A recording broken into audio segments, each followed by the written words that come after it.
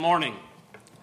It's good to see you this morning. I join in with Kevin in welcoming everyone this morning, especially if you're visiting with us.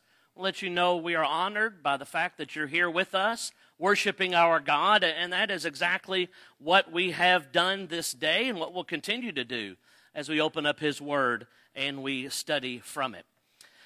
Several days ago, I guess last Saturday, a week ago from yesterday, I got a text from Morgan. We were in Florida, dropping the boys off there at school, and he made mention to me that the very next day on the Sunday, which would have been last Sunday, that Jacob Woodison, his name would be put forth as possibility of serving as a deacon here at Traders Point. And he said the elders had thought it'd be good for us to maybe spend some time in study and doing a lesson specifically on that role, what the Bible and the New Testament has to say about that. He asked if I could put something together and that it would be done soon, he said. Can you put that together? We'd like to do that soon. And so I texted back, be happy to do that. I'm excited about it. I'd be happy to do that soon, no problem. And he texted back, we'd actually like that the 22nd, if that would be soon enough. And I said, sure, that would be soon enough. I can do that.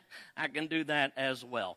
And so that's what we're going to do for a few minutes this morning. We're going to take the Bible and the New Testament specifically, and we're going to see what it has to say about deacons serving here in the Lord's church. You'll be surprised that the actual, the appearance of deacons in the Lord's church doesn't appear very often in the pages of the New Testament. Unlike elders are talked about frequently, and there you can go to lots and lots and lots of different passages. But when it comes to the deacon, there aren't as many. I'm going to direct your attention to a couple this morning, one of which we'll spend the most of our time on this morning. But one such is in Philippians chapter 1, and it is where deacons are made mention of, and it is an important place that we find the term deacon used. At the very beginning of Paul's letter to the brethren there in Philippi, in Philippians chapter 1 and verse 1, he really begins that letter in a very similar way that he begins lots of his letters. He'll introduce himself, who he is, and there'll be a greeting of some sort to the brethren in whatever place that he's writing his letter. Philippi here, or whether it be the brethren in Ephesus, or the brethren in Corinth, or the brethren in Thessalonica, or the other letters that Paul has written, he'll commonly begin in a very similar way to this, with an introduction, with a greeting. And he does that here in Philippians chapter 1. But what we also get here in this passage is we also are provided this picture of kind of the organizational structure of the Lord's church. Because he says there in Philippians chapter 1 and verse 1, to all the saints, this is a letter that I'm writing, to all the saints in Christ Jesus who are in Philippi with the bishops, that's another word for elders, and deacons. And so we have a mention here of this role specifically, that here in this church of Philippi, a church that is organized in a godly way, that it is organized and it is full of saints, and they have elders in place there, and they have deacons in place there. And what again this does is it gives us that snapshot of a biblical, God-based organizational picture of the Lord's church. A church with saints, a church with elders in place, a church with deacons in place. The other passage that we'll commonly spend time, and where we're going to spend some time on this morning, is in the book of 1 Timothy, in 1 Timothy chapter 3, in verses 8 through 13, where we are given there on the heels of the qualifications for elders or bishops in the Lord's church, the qualifications for deacons. We're going to read that passage together here in just a moment. But if we think about that word that we saw in Philippians chapter 1, the word itself, that word for deacon, it really comes from a kind of a Greek word, which means, just by definition, attendant, minister, or servant. But what is really interesting with the Greek, when you kind of dive in to the definition of it a little bit further, you will see phrases like this. The idea of the word is basically that, not just of a servant, but an active servant. One who is actively serving. So it's more than just that generalized picture of, there's a servant, there's a servant, there's a servant. But this is a word that is denoting someone who is actively serving. There'll be much more about that here in a moment. And so we have this picture given to us. We had read just a moment ago before the lesson in Acts chapter 6, even though there in Acts chapter 6, the very beginning of the Lord's church really, the word or the term deacon is not used, but I do believe it gives us a good model that we're going to reference and talk about a little bit this morning. There in Acts chapter 6, the church there in Jerusalem had a lot going on. Why? Because that was a church that could have easily, possibly been a congregation of certainly thousands of people, maybe upwards of 10,000 people there at that church in Jerusalem. You think we have a big church here at Traders Point at 300. What if it was 10,000 people? And all of the organizational things that would come up with that. And the apostles there were having some issues and dealing with some of those things, and they weren't interested in letting anything fall through the cracks. Certainly needs that are there. And so you have these men that are appointed to be given that task. Godly men, upright men, appointed to take care of that so that the apostles could better spend their time in areas of prayer and areas of teaching. We'll talk more about that as well a little bit later. So if you've had time, hopefully 1 Timothy chapter 3, the other time that we see in the New Testament that deacons are made mention of, it is this list of qualifications. We're going to put them up on the board here in just a moment. We're not going to dive deeply into each and every one of these this morning. If you're thinking, here we go, here's what this word means, here was what this word means. I think there's some benefit of doing those kinds of things. But this morning, we're going to kind of hit a couple of highlights, maybe ones that we don't think as much about. Others, such as, things like reverent or don't be greedy for money. I don't think we need to really dive really deep into the idea that we need not to be greedy for money, or our deacons need not to be greedy for money. But there are some other really interesting phrases that are found that I do want to spend some time on, that are really almost found here and nowhere else. And as I was studying this week, they really came forth. And so I'm excited about spending some time in those areas. So let's read it together. 1 Timothy chapter 3, beginning in verse 8. We're going to read down through verse 13, and then we'll go back and hit a few of these together. 1 Timothy chapter 3, beginning in verse 8.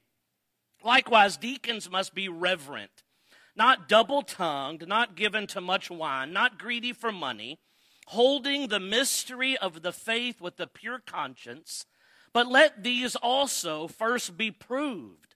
Then let them serve as deacons, being found blameless. Likewise, their wives must be reverent, not slanderers, temperate, faithful in all things. Let deacons be the husbands of one wife, ruling their children and their houses well. For those who have served well as deacons obtain for themselves a good standing and great boldness in the faith which is in Christ Jesus. And so I made mention that this passage here in the book of 1 Timothy really comes on the heels of, at the very beginning of this chapter, a very similar list of qualifications for elders or bishops or shepherds. And so now Paul gives Timothy this list of qualifications for deacons. I want to take a look at a few of them with you this morning. We're going to start kind of with the negative qualifications. These are the nots, if you will. The not double-tongued, not given to much wine, not greedy for money. One that I do think is interesting, because it's a phrase that we don't use very often. I use the New King James Version, and we have this idea of not double-tongued. That is not double speak. It is not, I'm saying one thing to one person, but I'm saying something else to another person. He says this is not the idea and not what he really wants for any of us, but most certainly for deacons that serve there in the Lord's church. Why is that? Well, it's very simple in a lot of ways. It may be that they know personal information about folks, sensitive information. Maybe they get specifically from the elders. And they need to be able to control their tongue.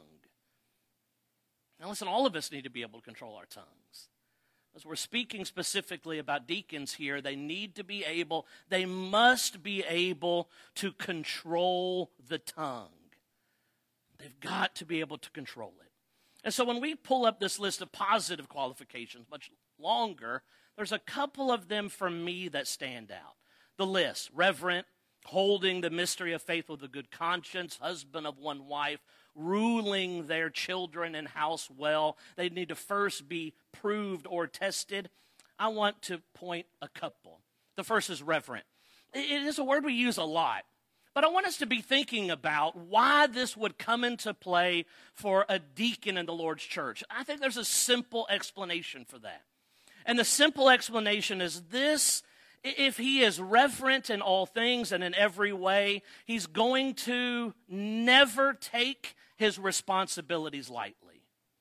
You know, it's easy for us. Listen, we're responsible for lots of things. I mean, even me. I've got lots of things going on in my life. I've got a lot of areas, a lot of things in the fire, right? And all of us do. All of us have lots of things going on. And probably a lot of us, there are lots of things that I'm responsible for. But I'm more serious about some responsibilities in my life than others, right? All of us are that way. I'm responsible now. I'm responsible for making sure my grass gets cut. I've had these teenage boys for a long time, and they were super helpful around the house, like taking out the garbage, which I guess I'm responsible for now, and cutting the grass, right? We had all of these great servants in my house, right? Since we're talking about servants, just servants, right? Active servants. But now that's kind of my responsibility. But I don't take that responsibility as serious as, say, my responsibility as a husband. If something comes up with my wife that needs to take care of, I need not to be in the place to say, honey, I know we need to deal with that right now, but I do need to cut the grass. I'm not going to do that, right? I'm responsible for those things, but I understand where my responsibilities are. And for the deacon in the Lord's church, he's got to understand that he has a responsibility to the Lord's church. And it is a responsibility that cannot in any way be taken lightly. And so that's the first one. The second one also was really interesting. This idea of holding the mystery of faith with a good conscience. What an interesting phrase that is. I want to break it down into a couple of pieces. And then I think it takes us into an understanding about what we're looking for when it comes to a deacon in the Lord's church. The idea of holding, right? That idea of holding, it suggests stability. It suggests stability. I am holding something. I am stable. I am firm with something. So what is he to hold? Well, what he is to hold is the mystery or truth of God. He is to hold that. He is to keep it firm in his hands. And he is to do so how? With a pure conscience. So I want you to think about what Paul is telling Timothy to look for in these men. I want you to find a man who holds the mystery of faith with a good conscience, who is firm, who is stable in his use and understanding of God's word and the understanding of God. And he does so with a clear or a pure conscience. I think that tells me is that we are looking for men here who are not weak in their faith, who are not immature in their faith, but men who are strong, faithful men, who are mature in Christ. Not that there isn't growth to be made. All of us have growth to be made. All of us have more growth that can happen. All of us have things that we are pressing towards. I'm not saying that in any way. But I think the point that Paul is making here is you're looking for men who are not weak men faithful in their faith, but men who are strong in their faith, who are mature in their faith. Certainly the idea of husband of one wife, that is something, being what God would have a husband to be. Not just that he's checking a box here, right? It's not just, he's a husband. He's not a very good one, but he is a husband, right? We're going to check that box. I don't think that's the idea that we're having here. He is the type of husband that God would have him to be. What helps us to understand and to know that that's what he's talking about is the idea that he's looking for those who rule their children and their own houses well. He's being a father, being the type of father that God would have them to be. Because the reality is, if there is neglect in the home, with their wife or with their children, how then could they expect to keep up with their responsibilities in the Lord's church? If we're going to neglect the home, then most certainly would neglect the Lord's church. And so he says they've got to be a husband of one wife. They've got to be the type of a husband that God would have them to be. They've got to be the type of father that God would have them to be. And then you have this idea that they must first be tested or proved. It says in verse 10, but let these also first, and I think that's important, be proved, or your version may use tested. I thought a lot about that this week. What an interesting line. It almost reads differently in a lot of ways than some of these other kinds of things. Like husband of one wife, understand that. Rule their children in their house well, yes. Reverent, yes. Not greedy for money, yes, I understand that. But here, let them first be tested or proved. I think the point that's being made is that their good character should, number one, certainly not be taken for granted or developed after they are appointed. I think the point that's being made here is they should be judged and fit to serve the Lord's church by their previous conduct. That deacons are not being appointed like the NBA drafts players. Right? If you're interested, if you know anything about the NBA, what the NBA is really turned into in a lot of ways is their draft, whether they're picking up international players or they're picking up players out of college.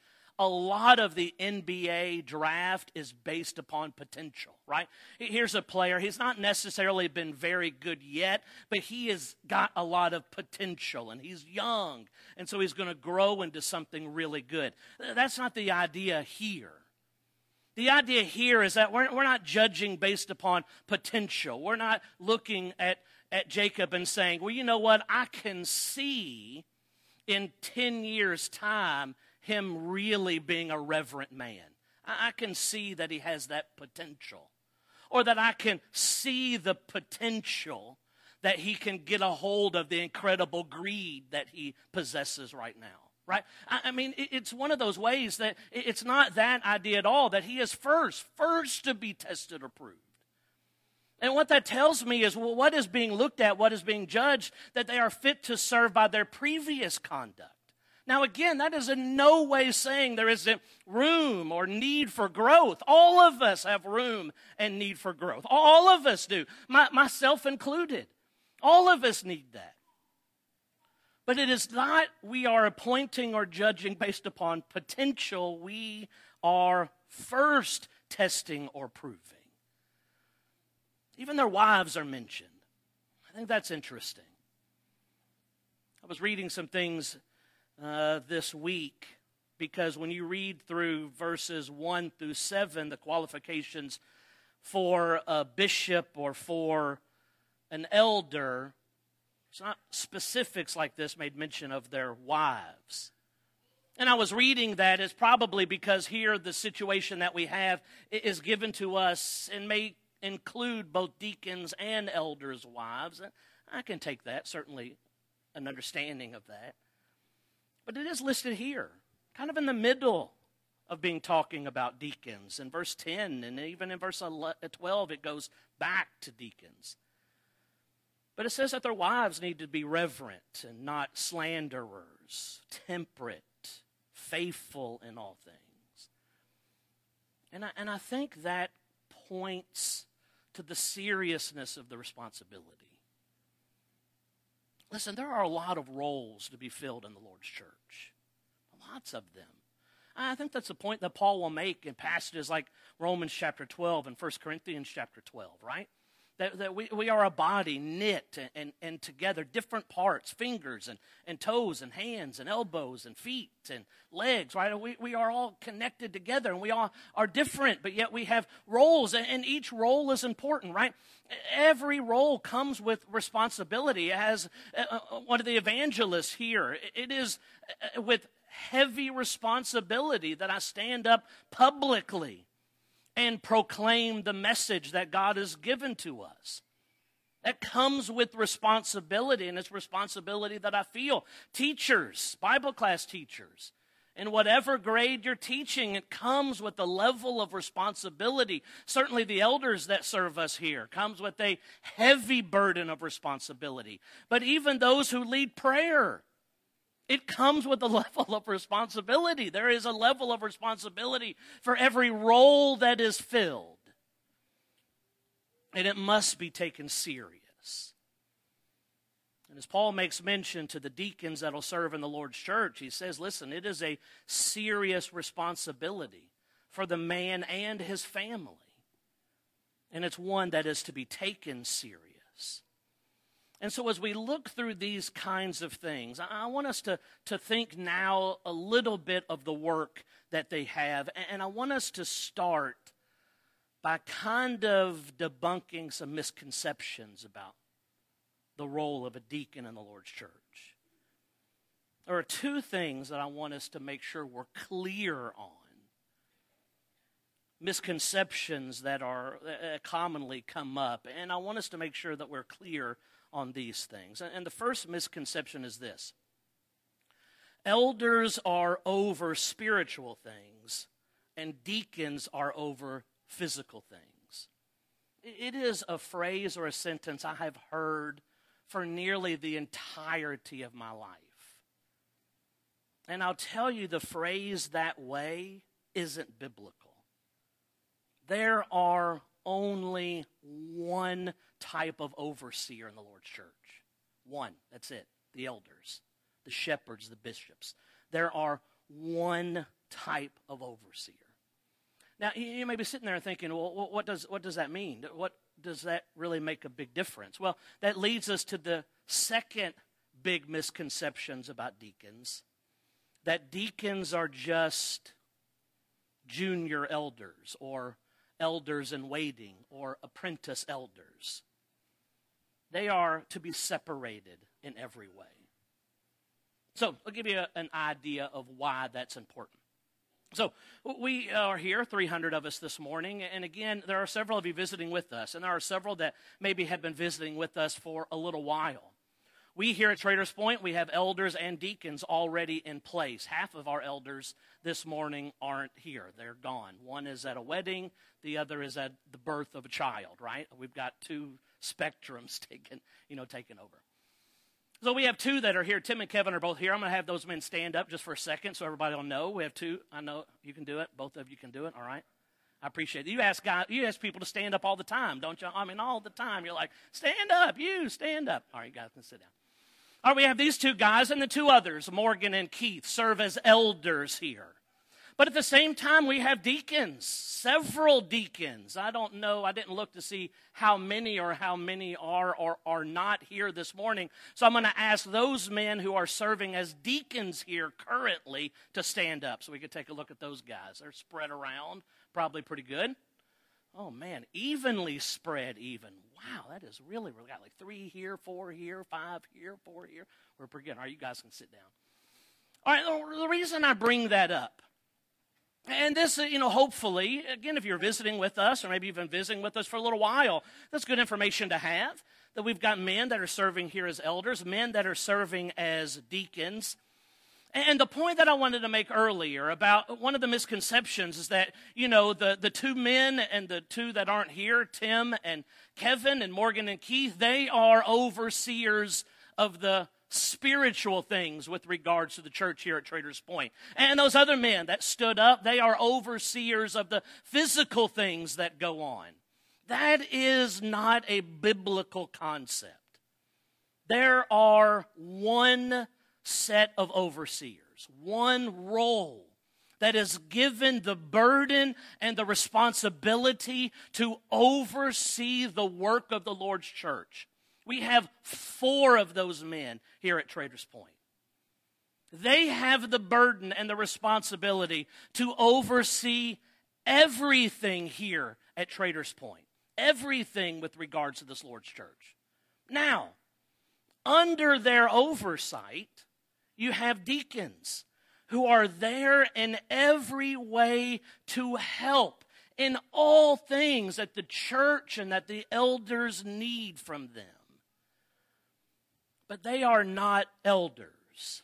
They are not elders in waiting. They are not elder apprentices. They are not junior elders. And when that comes to be, here is an example. If there is a moment in your life, and this can be the case, and maybe this will be a lesson coming up soon because I don't think we're great at this. But if there is a moment in your life, a struggle that you're having, a spiritual struggle that you're having, and you need the advice, you need the prayers of our elders. You need to go to them. Now, I don't think we're very good at that. We're good at, I think, the elders coming to you when there's an absolute train wreck that's happened spiritually in your life, or you going to them when that same train wreck possibly has happened. But if you're just struggling with something spiritually, these men are in a position to help you. You need to seek them out. And I will tell you, I feel 100% confident in speaking for them that they welcome that they are open to that. And it's not just at 4 o'clock or 4:30 when they meet here. If you need them for anything spiritual in your life, you get a hold of them, and they will be with you. I have full confidence in that, and I have full confidence of speaking for them in that. But if that's where you are and you're like, I'm desperate for the advice and the direction of an elder in the Lord's church, I'm going to seek out Tim Arden because he's pretty close to an elder. He's a deacon and he's a junior elder. You're missing the boat on that. Now, I'm not saying you can't seek out Tim for help and direction and advice. Absolutely you can. We need to be doing that for each other. But Tim is not an elder. He's not a 1B situation. And so we've got to understand those are different. And so when we begin to think about now the role that a deacon plays, that's why I said that picture that we get in Acts chapter 6, although the word deacon is not given, is a great model, I believe. You have the apostles there at the church in Jerusalem, and they have something that needs to be taken care of, a benevolent of something, an administrative of something, an organizational something that needs to happen. Because of their size, it was a tremendous load. And these other men, godly men, not men pulled out of a hat at random, but godly men chosen and appointed for that task, so that the apostles could spend their time in other places in helping the congregation there in Jerusalem. I believe that to be a great model for the work of a deacon. Doing the things necessary. Things necessary here to have the work that we have here at Traders Point in this building, out of this building, in our Bible classes, and the things that just have to happen for the work here to continue. There are things that need to be done at the direction of our elders. And so as we kind of close this idea, a couple of final thoughts I'll leave you with. The first is this: a church needs both elders and deacons. It's the biblical example of the organized church of Christ. Saints, elders, and deacons. Secondly, to be selected and to serve as a deacon is an incredible honor. This was a line I ran across and wrote it down in my study this week. But although it is an incredible honor, it isn't an honorary position. I loved that line. Because to serve as a deacon, one must serve. One must do their work. It's not just an honorary title to put on your chest to say, yes, I'm a deacon in the Lord's church. It is an honor, not an honorary position.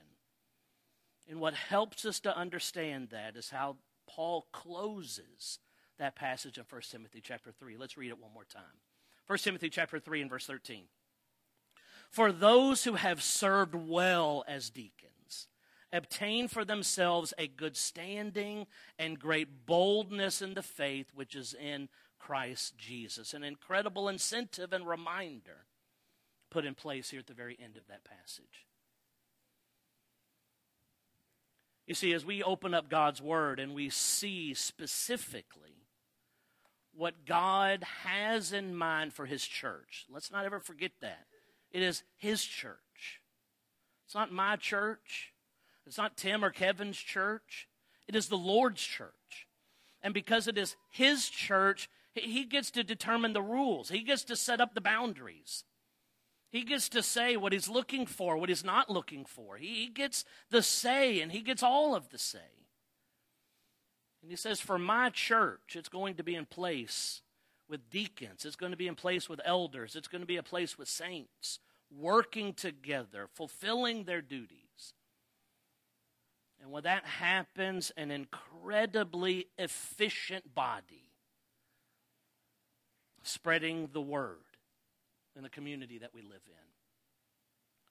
It's an incredible picture of the Lord's church given to us in the New Testament. And if we can follow it in every way and work within it in every way, what an incredible thing that'll come out. Well, I appreciate you listening this morning. We're going to sing a song of invitation here in just a moment. Tim is going to lead us in that. It gives us an opportunity to consider where we are with our relationship with God. Brandon and I have been teaching, I've made mention of it several times in the high school class, Friend of the Father class. It is in every way, from all angles, our relationship with God, and how important and how serious that relationship is, and how centered that relationship needs to be. Every piece of our life needs to rotate around it. Everything that we are, every place that we go, every person we come in contact with, everything should rotate that around that relationship we have with God. It is the single most important relationship that we have. What a good opportunity we have right now to think about that. We're going to have a few minutes as we sing this song together to consider our relationship with God. And maybe your relationship with Him isn't where it needs to be. You are sitting in your sin, which separates you from God. You can't have a relationship with Him that way. And you know that it is that sin that can be washed away in the waters of baptism, putting to death that old man, bringing to life a new creature, dedicated to Him. That can happen for you this morning, a beautiful relationship with Christ as you put Him on in baptism. Or maybe you've just walked away from Him because of sin. Let's come back. He wants you to come back. He relishes to have that relationship again. And maybe we can help you with that as well. If we can, you let us know as we stand and sing.